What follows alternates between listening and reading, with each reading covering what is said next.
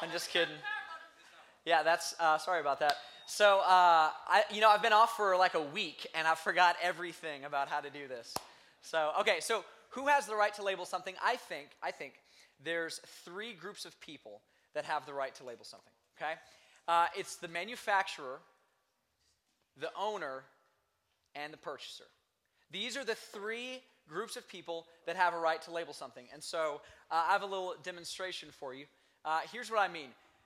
Right here, I've got, this is my shirt right here. Pretty cool, right? You guys like it? You guys are so mean. All right, so this is my shirt, and it's from my closet. But what kind of shirt is this? Can anyone see? It's a Hollister shirt, right?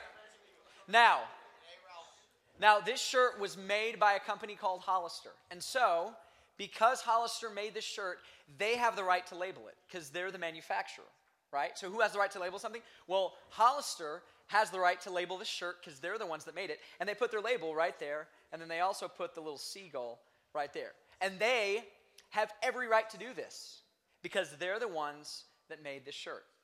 Now, this is my shirt, and I actually got it this morning, like from my closet. So this is my shirt. So I'm the owner.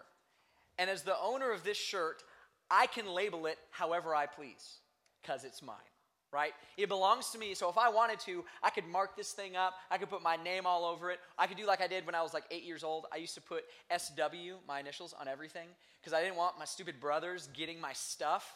So I would label it, right? So if I wanted to, I could put my label on this because I'm the one that owns it. Now, this shirt was actually a gift. It was given to me by Catherine, my wife. Where's she at? I just saw her. There she is. And check it out. She gave me this shirt before we were even engaged. Oh, yeah. So she looked at me and she was like, what would that body look like with a little Hollister? You know what I'm saying? I mean, at least that's how I play it out in my head.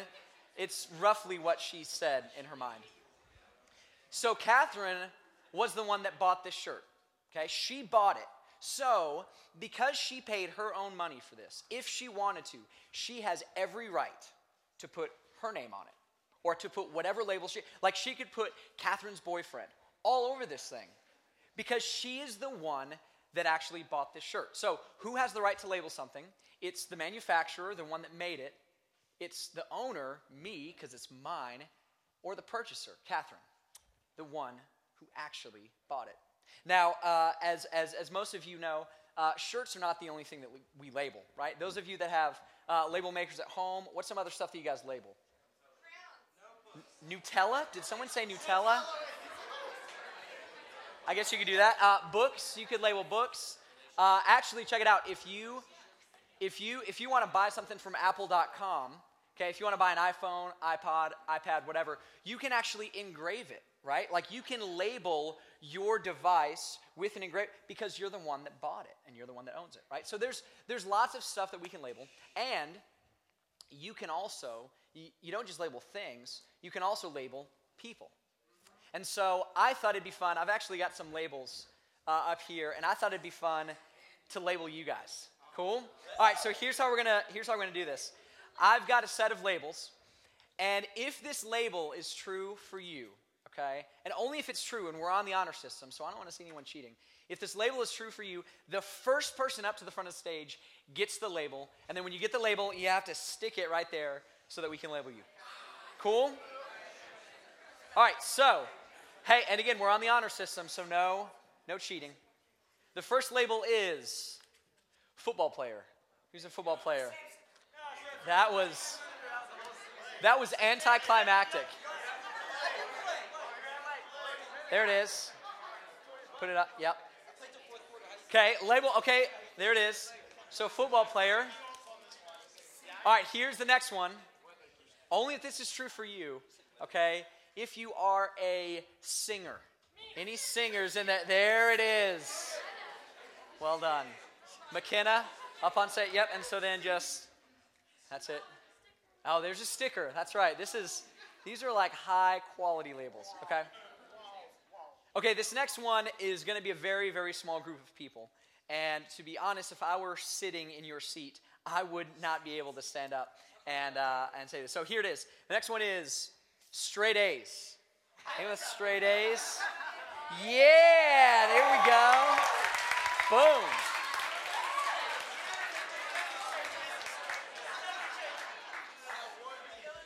That's it. Okay. All right, here's the last one. Only if this is true for you. Cheerleader. Any cheerleaders? Oh, wow. Whew. Things got intense just then. That was, okay, that's good. That's good. McKenna, that looks beautiful. That's amazing. That's good. So she's labeled now. Okay, so it wouldn't be fair for me to label you without also putting some labels on myself. So I've got a few, okay, that are true for me. This first one is from about 2 years ago.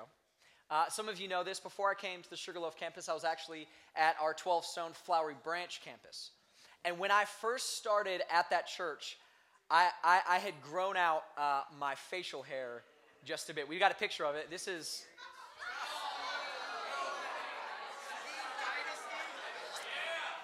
Yeah, so... I mean, it's whatever. All right, if you notice, look at that, the little curl up. Yeah, I got some mustache wax, and I did that little thing. That's a real picture, by the way. So the very first time that I spoke at the Flowery Branch campus, the very first time, I was rocking that, okay? And I was up on stage. Actually, the mic was getting caught on my beard. Like, that's how, it was awful. It was just the worst thing ever. And I was telling them about the rock and roll band some of you may have heard of called Eighth Degree. And I told them, I only have one life, and so I just keep telling the same stories. So I told them about how I was in this band, Eighth Degree, and I said, if you want to, you can just nickname me Steve the Rockstar. And then a kid in the back corner said, more like Steve the Mustache. And he said that, and I said, you know what?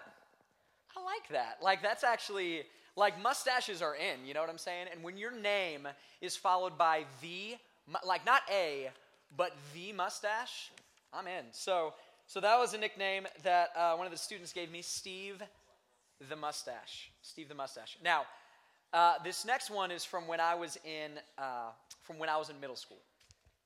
And middle school Steve was just the most awkward person on the planet. Like, it was just not, he was not a cool guy at all. And so I know this is hard to believe, but the ladies didn't really, like, come running after Steve. I know, it's like, what? Like, they didn't, I didn't have the mustache at the time, sorry. And so in middle school, I didn't really have a ton of friends, and the ladies didn't really come running. But I did enjoy watching this one TV show called Home Improvement. Anyone? Home Improvement? Tim the Toolman Taylor. And there was this guy on the show, Home Improvement, that I idolized. Like, because he was just the coolest kid on the planet. And, like, he had so many friends, and all the ladies, like, lined up just to be near this guy. And in real life, this was, like, the heartthrob of my generation. Like, all the ladies wanted to be around this guy. In fact, we got a picture of him. His name is Jonathan Taylor Thomas, JTT. You know what I'm saying?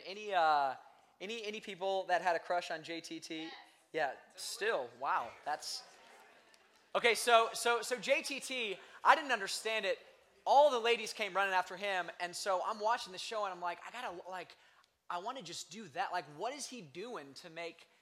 And then I realized, I know what it is. It's the hair, obviously. So I saved up my money. And I went to Great Clips. And that's right. And, like, I'd grown out the hair, and I had them part it just right down the middle. Like, just even, like, whoop.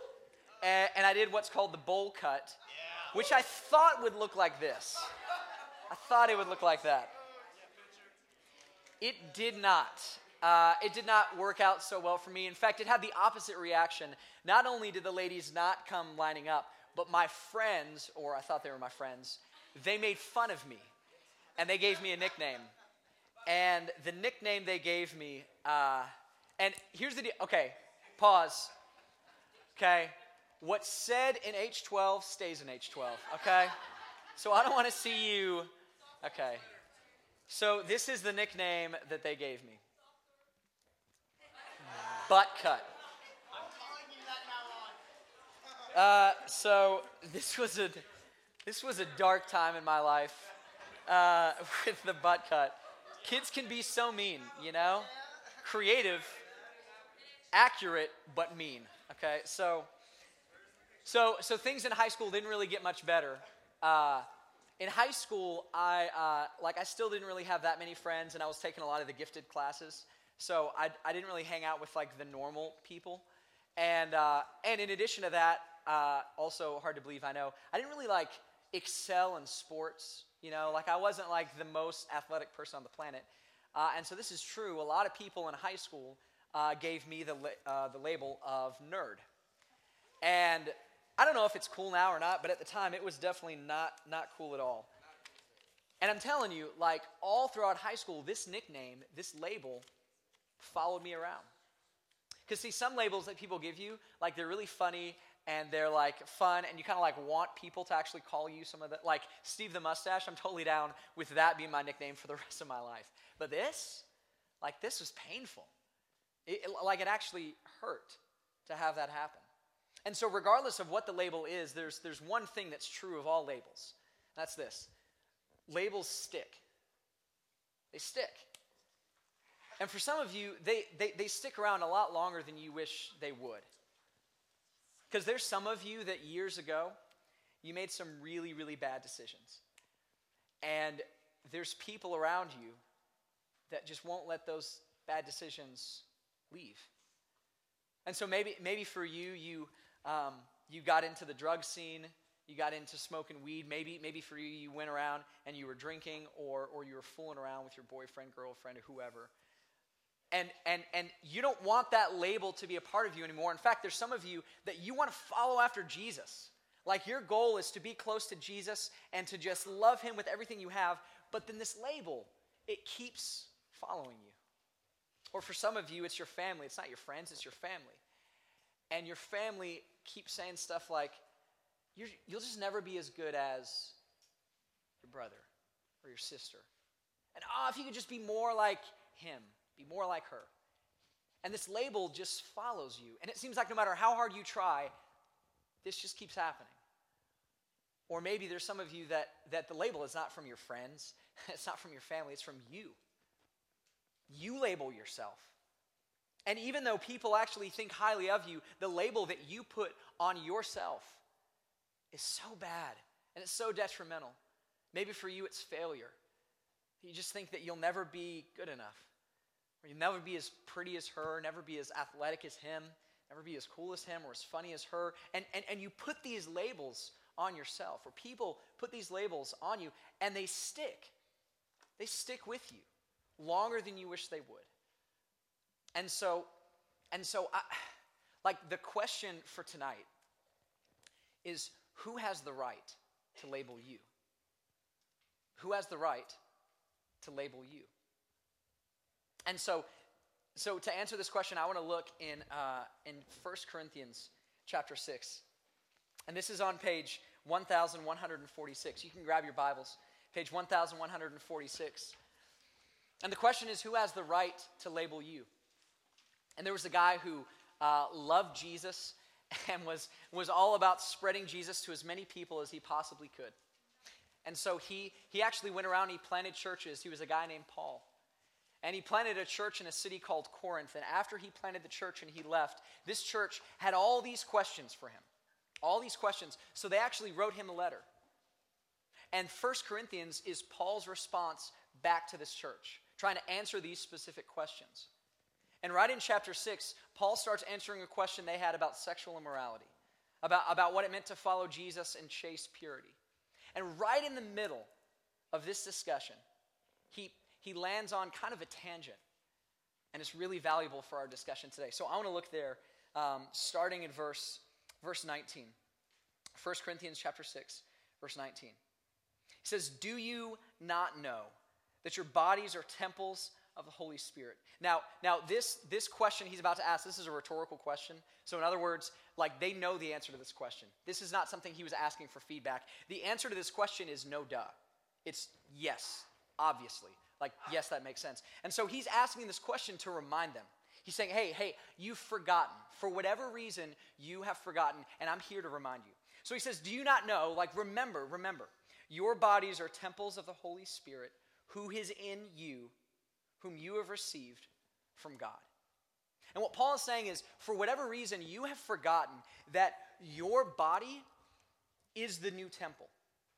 See, back in Paul's day, when people wanted to be close to God, they had to be close to the temple.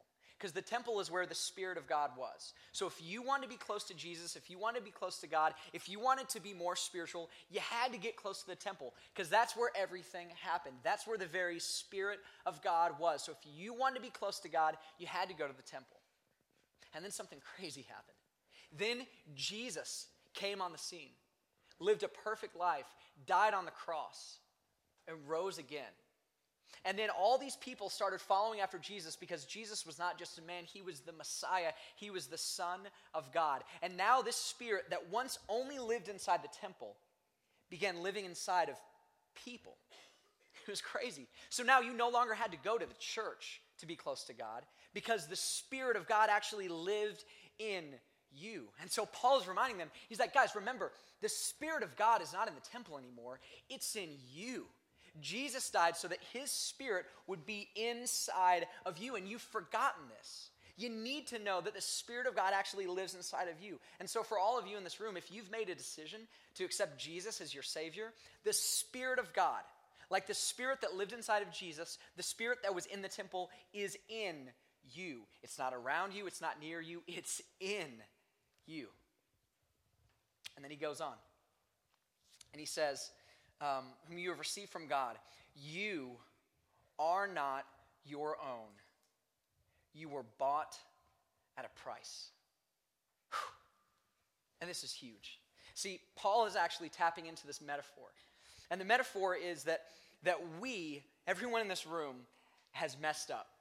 All of us have. Whether it's fooling around with a guy, whether it's looking at porn, whether it's lying or cheating or stealing, all of us in this room are guilty of messing up. And the Bible calls that sin. And when you mess up, that sin actually separates you from God. And if you can imagine, it's almost like you're thrown into spiritual prison because you've messed up. You've disobeyed the laws of God, and so now you have been put in this prison. And the bail to get you out is so expensive. You could never get out. You could never be free because your sin is too great. Everyone, me, everyone in this room, that's true. And so now we are, because of our sin, we're actually enslaved. We're in this prison, and the only way to get out is for a price to be paid. And the cool thing is that Jesus, the very reason that Jesus came is to pay that price and to free you. And so now Paul is saying, don't you remember? You're not your own. Like you were bought at a price. And this is a very high price. Jesus paid his life to free you. So now you're no longer in that prison of sin. You've been set free because of Jesus. So you're not your own anymore. You don't belong to you. You belong to God. In fact, God is the one who paid a price for you. Which is interesting. Because our question is, well, who has the right to label us? And the answer is exactly the same as before. See, the answer is the manufacturer, the one who made you. It's the owner, the one that you belong to. And it's the purchaser, the one who paid a price for you. So who has a right to label you? It's not you, and it's not your friends, it's not even your parents. It's God. You are labeled by the one who made you, by the one who owns you, and by the one who paid a high price for you. That's who has the right to label you. And so if that's true, if it's true that God is the only one who has the right to label you, then that brings up maybe an uncomfortable question. Maybe for those of you that don't know much about God, you're kind of worried about that. You're like, well, if God is the only one that has a right to label me, then what's God's label for me? I mean, if it's not my friends, if it's not my family, if it's not me, then what does God say about me? And Paul, the same guy that wrote these verses in 1 Corinthians chapter 6, he actually writes about this in Romans chapter 8. And you don't have to turn there. We actually have it on the screen. He said this. He said, the Spirit. Remember, we talked about the fact that the Spirit of God, once in the temple, now lives inside of you. And that's huge. Because God's Spirit in you is his label on you.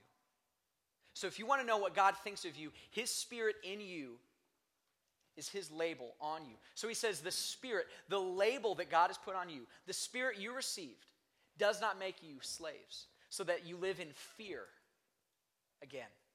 In other words, this label is not like all the other labels you've received.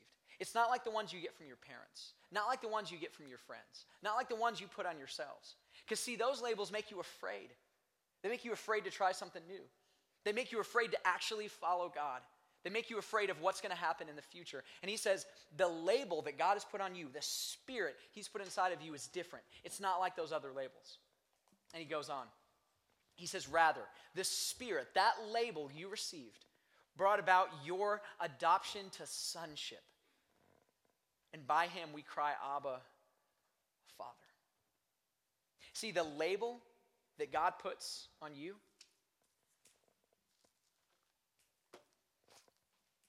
it's child of God.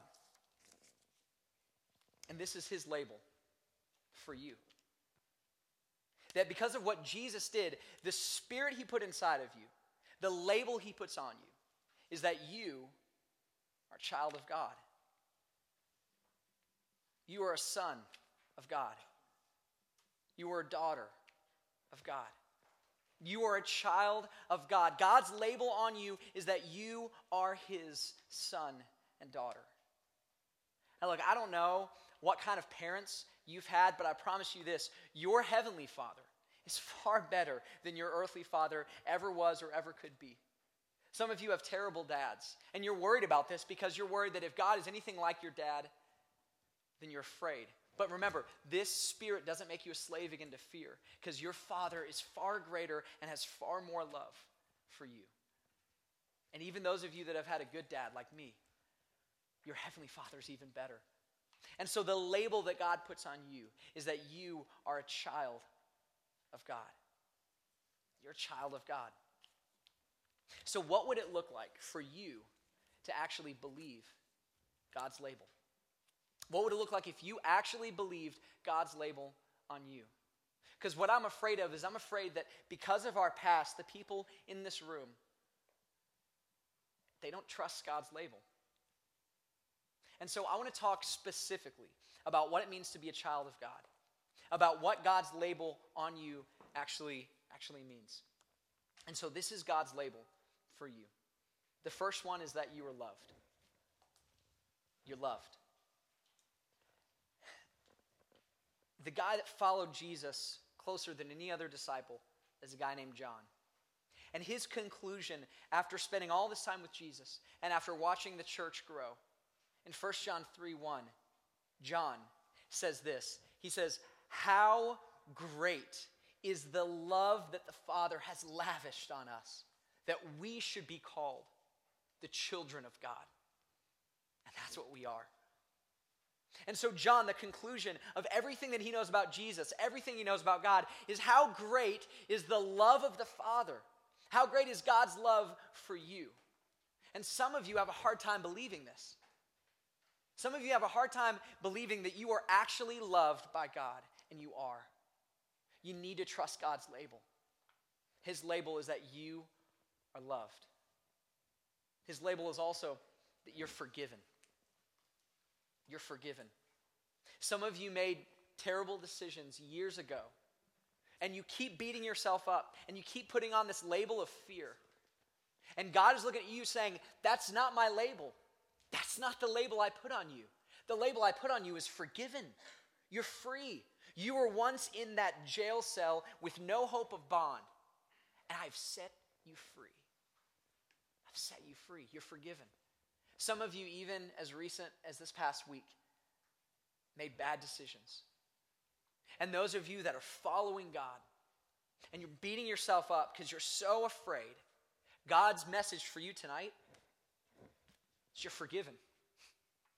How crazy is that? How great is the love of the Father that he would forgive you already because of Jesus? You're forgiven. That's his message. You're forgiven. And he goes on, you're cared for. You are cared for. See, some of you have this general idea of God, and you're like, well, yeah, I guess there's a God up there, and he kind of cares about me.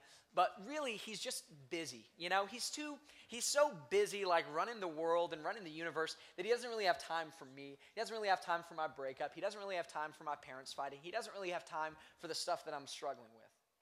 And so, yeah, you kind of believe that God loves you, but you don't think he actually cares. I mean, after all, your friends don't even care. And God tonight says, no, I care for you.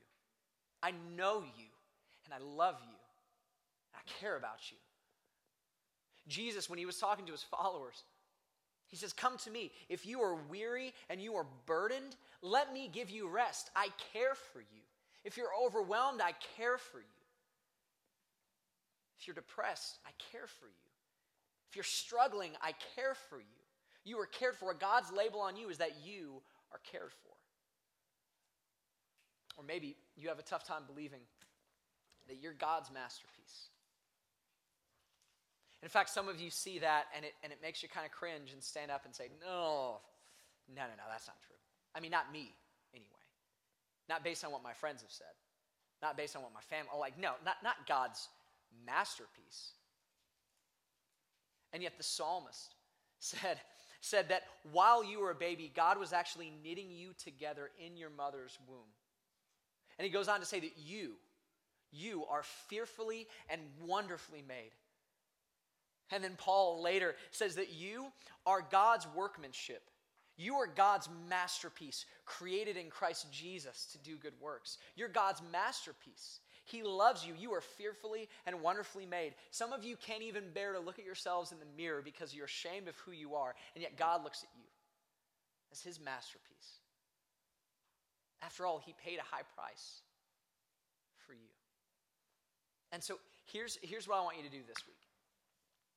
For many of you in the room, these labels are difficult to believe. And I bet if I were to press you, there's one in particular of these four that you have a tough time believing. And you say, I get it that God created me. I get it that he cares for me. I just don't think I can be forgiven. I mean, after all, Steve, if you knew what I did, yeah, God knows what you did. And that's why he sent Jesus, so that you can be forgiven. And so there's probably one of these that you're struggling with. And what I want you to do is I want you to write this down, big letters. Write down the one that you don't believe, God's label for you. And then I want you to stick it somewhere where you're going to see it. Maybe it's inside one of your books. Maybe it's inside one of your notebooks. Maybe if you drive, it's on your dashboard.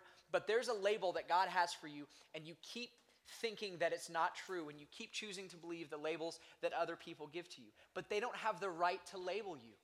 God is the only one with the right to label you. So whichever one you struggle with, I want you to write this down, and I want you to look at it for the next 7 days. 7 days. And you're going to look at it, and immediately you're going to think that's not true. I want you to hear my voice. I want you to hear God's voice saying that is true. That's true. You're forgiven. You're loved. You're cared for. You're God's masterpiece. That's true. I want you to write that down, put it somewhere where you can see it. Some of you have the dry erase markers. If you want to put that on your mirror, write it in big letters so when you look in the mirror, you see the label God has for you. Because after all, God is the one who made you. God is the one who owns you. And he's the one who paid an extraordinarily high price for you. And thankfully, God's label sticks. So let me pray for you. God, I'm so grateful that you label us and that you love us. God, and we don't deserve the labels that you give us. But how great is your love to us and how great is your grace that you still give us those labels. That because of Jesus, we're loved, we're forgiven, we're cared for. We're your masterpiece. We are your children because of what Jesus did on the cross. I thank you for your label.